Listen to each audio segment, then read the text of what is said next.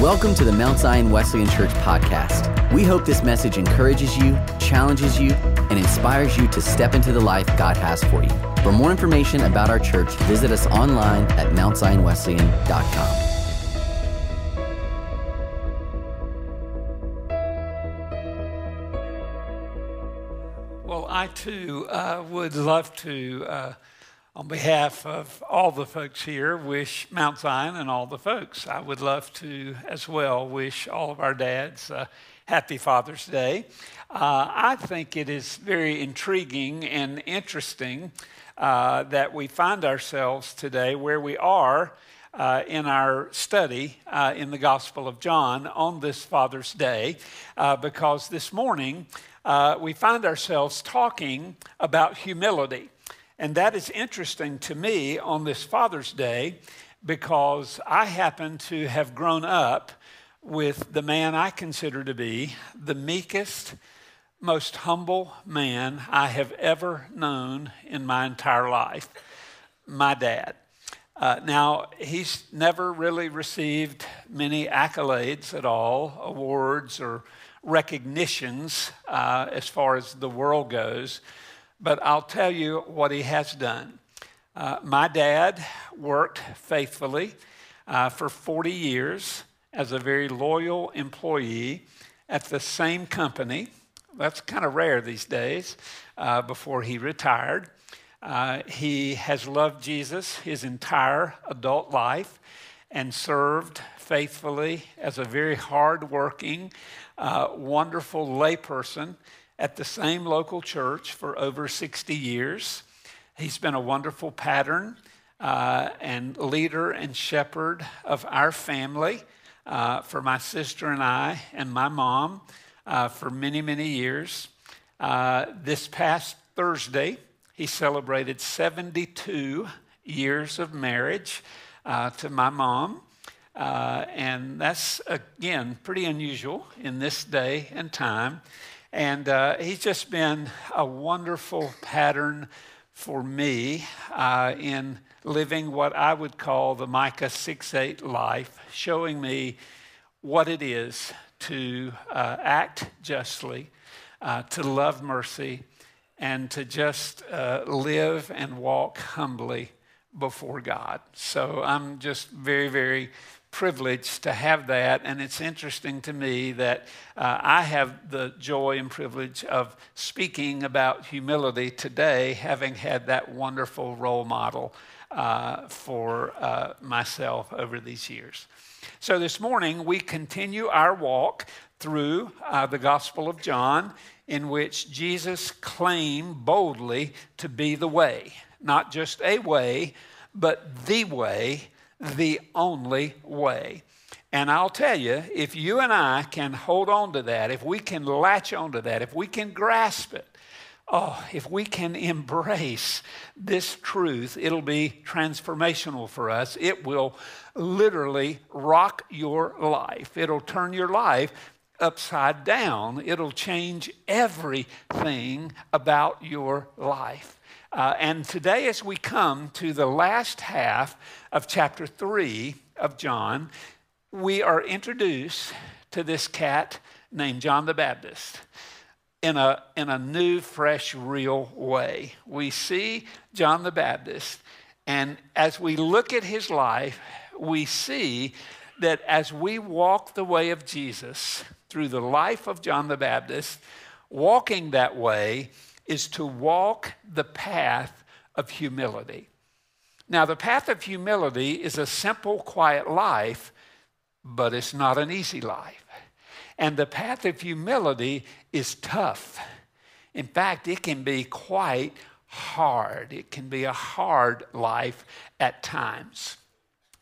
Leonard Bernstein, who was the late conductor of the New York Philharmonic Orchestra, was once asked, "What's the most difficult instrument to play?" Without hesitation, he responded, "The second fiddle." The second fiddle. He said, "It's easy to find many first-chair violinists. I can find those all day long. It's no problem finding those. But it's very difficult, almost impossible, to find someone to play second fiddle with joy, with enthusiasm, with excitement, with energy. It's really tough to find someone to play that. Why?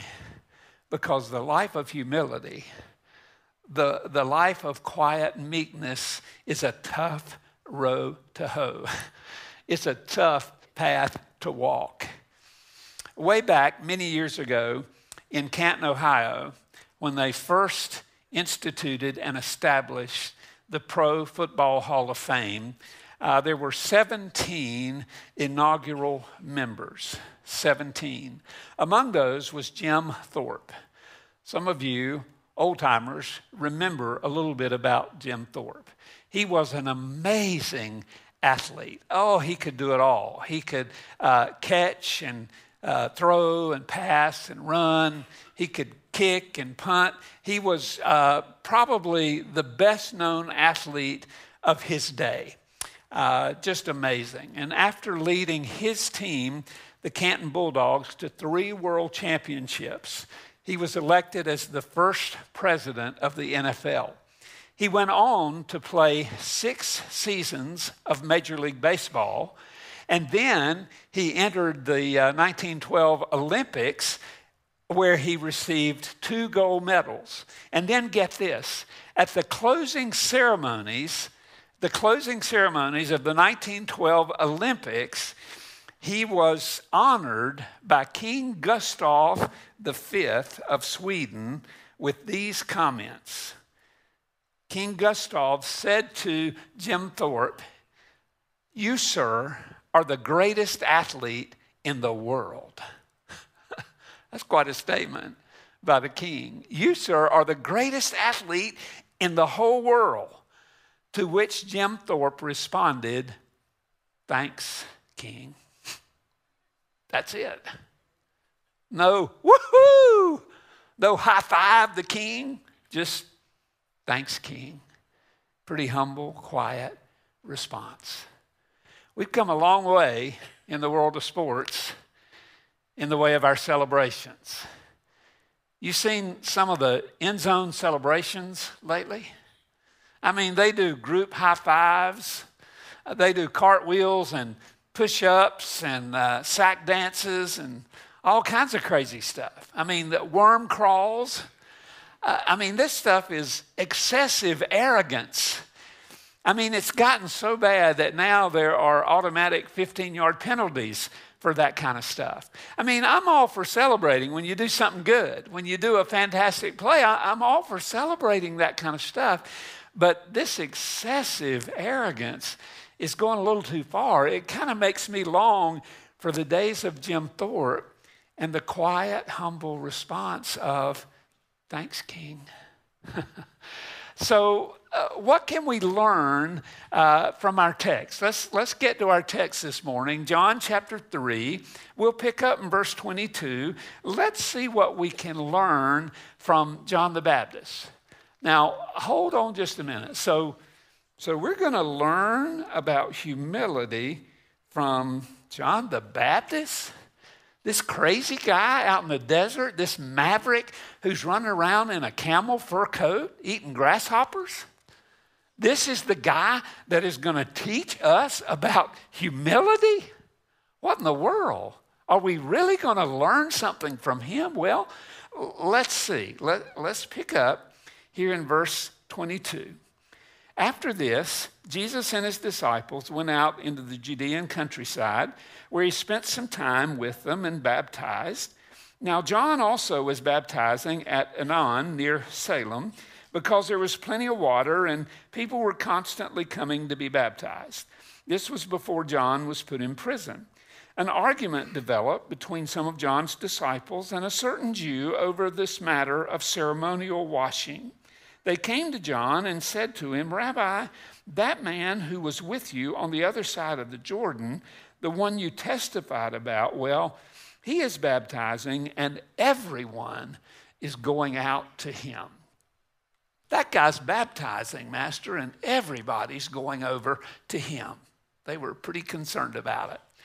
So John's gospel is the only one of the gospels that actually records this period of time, brief period of time, where these two ministries, the ministry of Jesus and the ministry of John the Baptist, overlap. It's a brief time because John pretty quickly was thrown in prison. But there was this brief overlap of the two ministries. Jesus and his guys went up to the Judean countryside and they're baptizing. Actually, the disciples are doing the baptizing. Jesus is sort of supervising. And then you have John and his men, and they've gone a little further up north into the area of Samaria. They're in this place called Aenon, which translated means spring or fountain, so there's lots and lots of water. In fact, I like what the text says. There was plenty of water and there's plenty of people. Ideal situation for baptizing. Lots and lots of water. It's just gushing out everywhere, and lots and lots of people. They're just coming out of everywhere wanting to be baptized. So it was the ideal situation. It seemed to be a paradise for a baptizer. So John and his men were very, very happy. But all of a sudden, around verse 23 or so, there's a problem. There's trouble in paradise. Because these zealots of John, these disciples of his, find themselves in a contentious debate. We'll just call it an argument. They get into this trouble, this argument with a certain Jew who wants to talk about ceremonial washings. See, the Jews, they were pretty serious about this purification idea, about being a strict adherent to the law. And so this guy was pretty concerned about it. So he comes to them and he says, okay, now look, I'm a good Jew and I'm serious about purification, about these washings. And look, I'm already doing the Essene and the Pharisaic washings. Why do I need a third one? Why do I need this baptism of John? So at first glance, it looks like this guy has a justifiable Jewish question. But if you look closer, it's not really about ceremonial washing. That's not the question. It's not really about that. The question comes down to Jesus. It always comes back to Jesus. It was about Jesus. That's what it was about, because he goes on to say, and hey, so do I need this third thing by by John the Baptist? And by the way, if I need that one, do I also need one by this other guy? And John's disciples go, whoa, what? What are you talking about? And this certain Jew says, well, there's another guy baptizing down south in the region of Judea. He's baptizing also. Do I have to go down there and get baptized by him too? And hey, by the way, he's got a lot larger crowd than you guys do. And John's disciples go, whoa, wait a minute. What are you talking about? Yeah, this guy Jesus, he's got a whole lot more people than you all do. And so all of a sudden, they get offended. And they're concerned. They're like, whoa, wait a minute. They're hurt that they don't have the big crowd anymore like they used to. They're hurt that John, their master, might be upstaged. They don't like that. So they're just jealous and envious and hurt and upset. They're longing for a better day. And so they go to their master, John, and they say, look, teacher, that man, I like the way they say it. They're talking about Jesus. That man that was with you on the other side of the Jordan, well, he's baptizing and he's got a bigger crowd. He's baptizing and everyone is going out to him. Verse 25. He's baptizing and everyone's going to him. And they were really upset about it. I mean, they were deeply concerned about what was happening. You can almost hear the hurt, the anger, the jealousy in their voices. They long for the former days when everyone used to be coming to them. In fact, let me read to you in Mark chapter 1, verses 4 and 5, the days they are remembering. This is what they remember. And so John came, baptizing in the desert region and preaching a baptism of repentance for forgiveness of sins. The whole Judean countryside and all the people of Jerusalem went out to him, confessing their sins, and they were baptized by him in the Jordan River. So they're remembering the day when they were the bomb, when their crowd, when their party, when everybody was coming to them, and they don't like the fact that there's been a paradigm shift. And all of a sudden now, they don't have the crowds anymore. Now, I want you to watch this very carefully. It would have been so easy for John to go with this. It would have been so easy for John the Baptist to listen to what his disciples were saying. It would have been very easy for him to hear his followers, to feel injured, to feel neglected, to feel unnecessarily forgotten. Sometimes a friend's sympathy is the worst thing for us, because all of a sudden we can feel sorry for ourselves. It can encourage us to feel like we've had a bad deal, an unfair deal. And it can cause us to start planning this great big fat pity party for ourselves. And then if we're not careful, it gets us into a huge problem. But John had a mind far above that. John responds, watch carefully here, with a heart of humility and meekness. John says, look, fellas, that man that you're talking about happens to be the man. He's not just any man. He is the man. Jesus, don't you realize he's the man I've given my whole life for? That my whole life evolves and revolves around that man. This is the man, Jesus. And whatever you do, John says, don't miss him. Get your eyes off of me. Whatever you do, you can't miss him, because this is Jesus, the Lamb of God. Don't you remember I told you about him? You cannot miss him. Whatever you do, don't miss him. My whole life has been pointing to him. And so in the text, let's follow closely as we watch John reminding his followers and us of some simple, helpful hints to living a life of humility. Hint number one, remember your calling. Remember your calling. In verse 27, to this John replied, a man can receive only what he is given from heaven. So what is he saying there? A man can receive only what he's given from heaven. Basically, you are given gifts and talents. John is saying, use what you are given in the place to which he has called you. When you do that, there's not a lot of room for jealousy. There's not a lot of room for envy. Remember your calling. Another way to put that is stay faithful where you are. Stay faithful right where God has put you. I know a lot of people who are always looking to climb the ladder. They're looking for the next best position, for the next good opportunity, for the next best spot to move to, or to the next best business opportunity.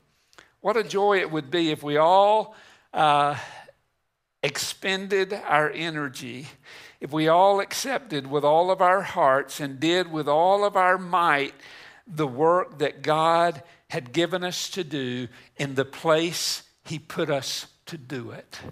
Barclay said, any task done for God is necessarily great.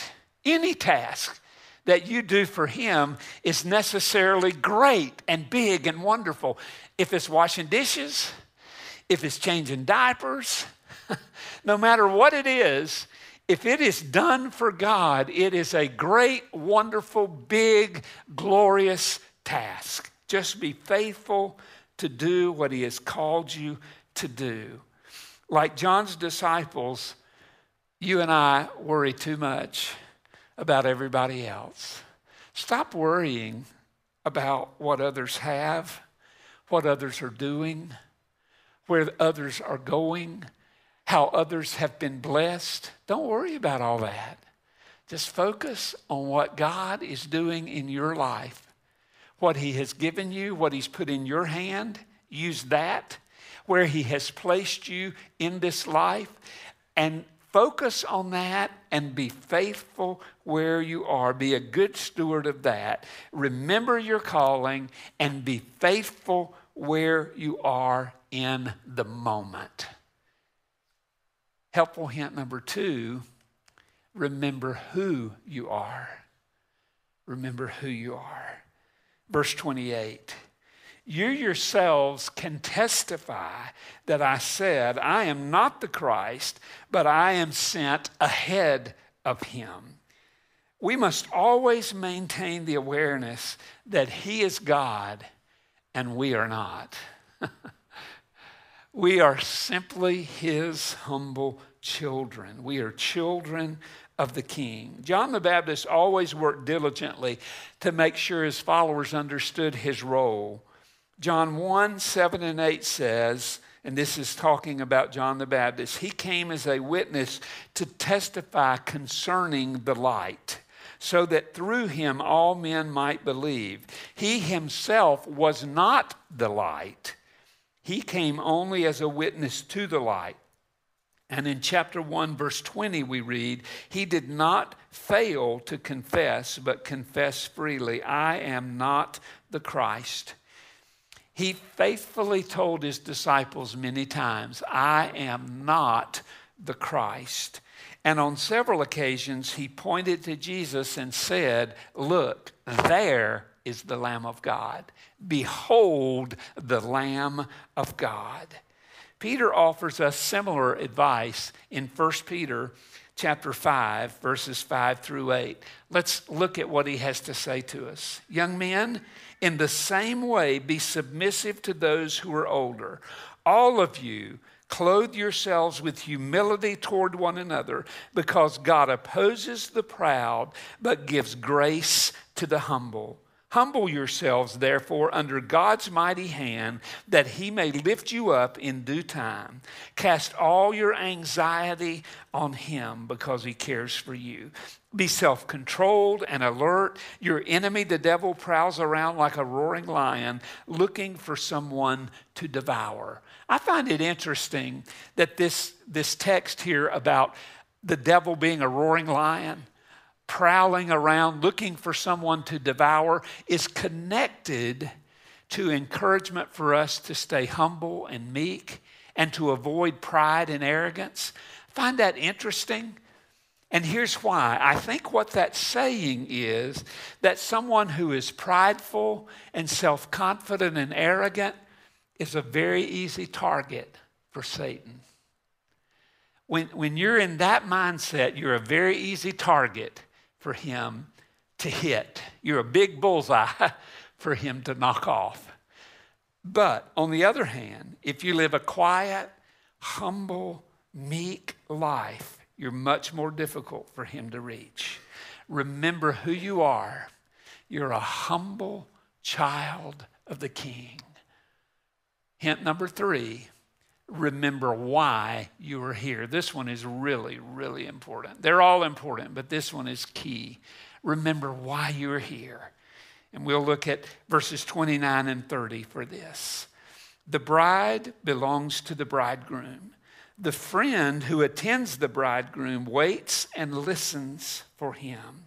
He is full of joy when he hears the bridegroom's voice. That joy is mine and is now complete. He must become greater and I must become less. John is saying, I'm the friend of the bridegroom. That's me. That's who I am. That's my job. I am the friend of the bridegroom. That's why I'm here. In Jewish terms, he was the shashbin. That was the friend of the bridegroom. The shashbin had a unique role in the Jewish wedding. He was the liaison between the bride and the groom. He made all the arrangements for the wedding. He delivered all of the wedding invitations. He presided at the wedding feast. He took care of all that. But most importantly of all, his primary task, his special duty, was to get the groom and the bride together. That was his number one responsibility. He was responsible for making sure the bride and the groom got together. If he failed on that, he failed miserably. It was an epic fail. So he had to make sure that he got the bride and the groom together. So this was his primary duty. He waited outside the bridal chamber where the door was shut, and he guarded that door to make sure no one, no false lover, no one else could get in that door. He waited outside the door and he listened intently for the bridegroom to come. And when he heard the groom coming, when he heard the bridegroom's voice, he started to rejoice. He started to get excited because he knew the bridegroom was coming. And when the bridegroom came to the door, he opened the door and ushered the bridegroom in. Then he got the bride, the shashbin got the bride and ushered her into the presence of her groom. Are you getting this? Jesus is the bridegroom. And he ushers the bride into the presence of her groom. Now, once that is done, the shashbin has done his job, and he gets out of the way. He closes the door, he fades from view, and he pretty much vanishes. He's gone. He gets out of the way. He's gone. His job is done. When you understand the shashbin, the context of the shashbin, then you can understand verse 30 where John says, he must become greater, the bridegroom, and I must become less and less and less. You get it? The point is, for you and for me, our job is to get people into the presence of Jesus. That's our job. That's our number one responsibility as Christians. We're an epic fail if we're not doing that. If we're not getting our friends and the people we work with and go to school with and live around us, if we're not getting them into the presence of Jesus, we're not doing our job. We've got to get people into the presence of Jesus. But here's the thing. We can't get in the way. Sometimes there's too much of us. We cloud people's view. We cannot afford to cloud people's view of Jesus. We cannot afford to get in the way. He must become greater and we must become less and less and less and less. We cannot afford to get in the way of people's view of Jesus. May God help us to become less and less and less. It's so important that we get out of the way so that we not impair others' view of Jesus. Our number one job is to get people into the presence of Jesus. William Carey worked as a cobbler for a number of years in his early days before God called him to India. These days, we know William Carey. If you studied the history of the church and the history of missions, we know William Carey as the father of modern missions and probably one of the greatest linguists and translators of the Bible in all the world. It is said that he translated the Bible into as many as 24 different Indian languages. Absolutely amazing. But here's what's really interesting. When he first went to India as a young man, the people in authority there didn't like him. they did not want him in India.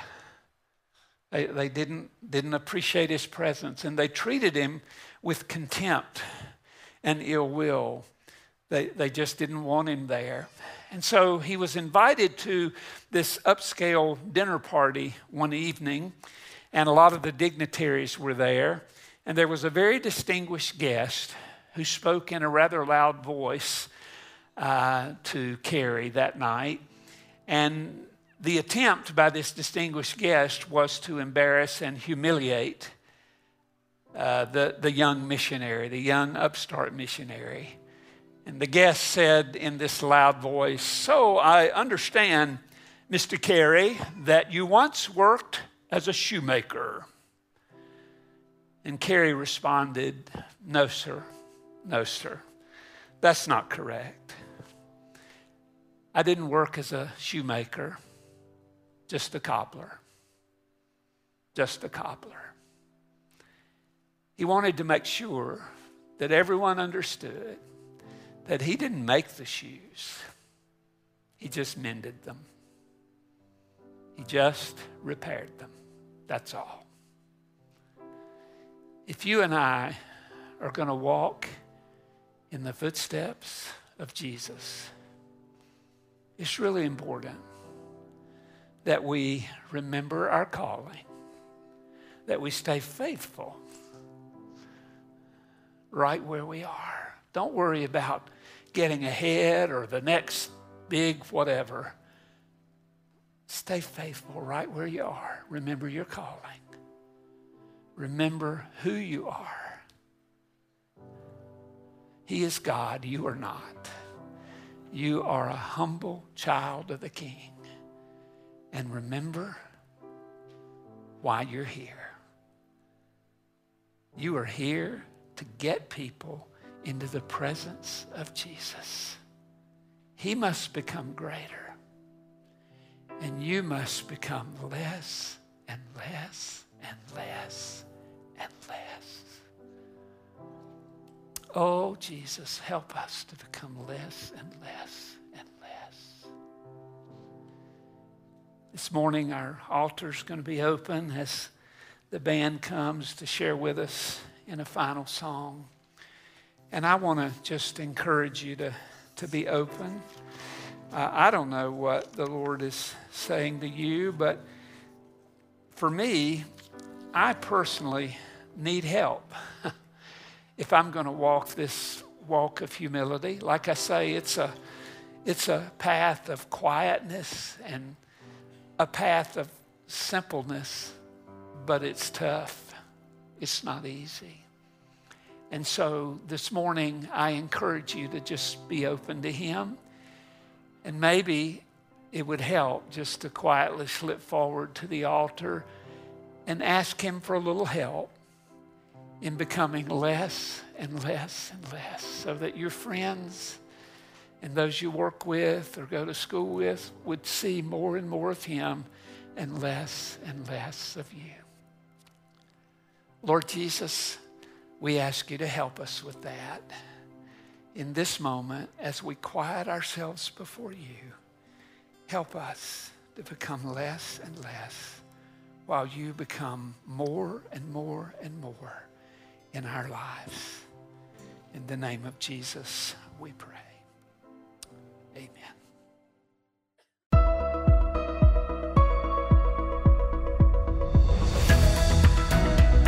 Thanks for listening to the Mount Zion Wesleyan Church podcast. We hope this message has inspired you to take a next step in your walk with Jesus. For more messages or to watch our full worship gathering on demand, visit us online at mountzionwesleyan.com.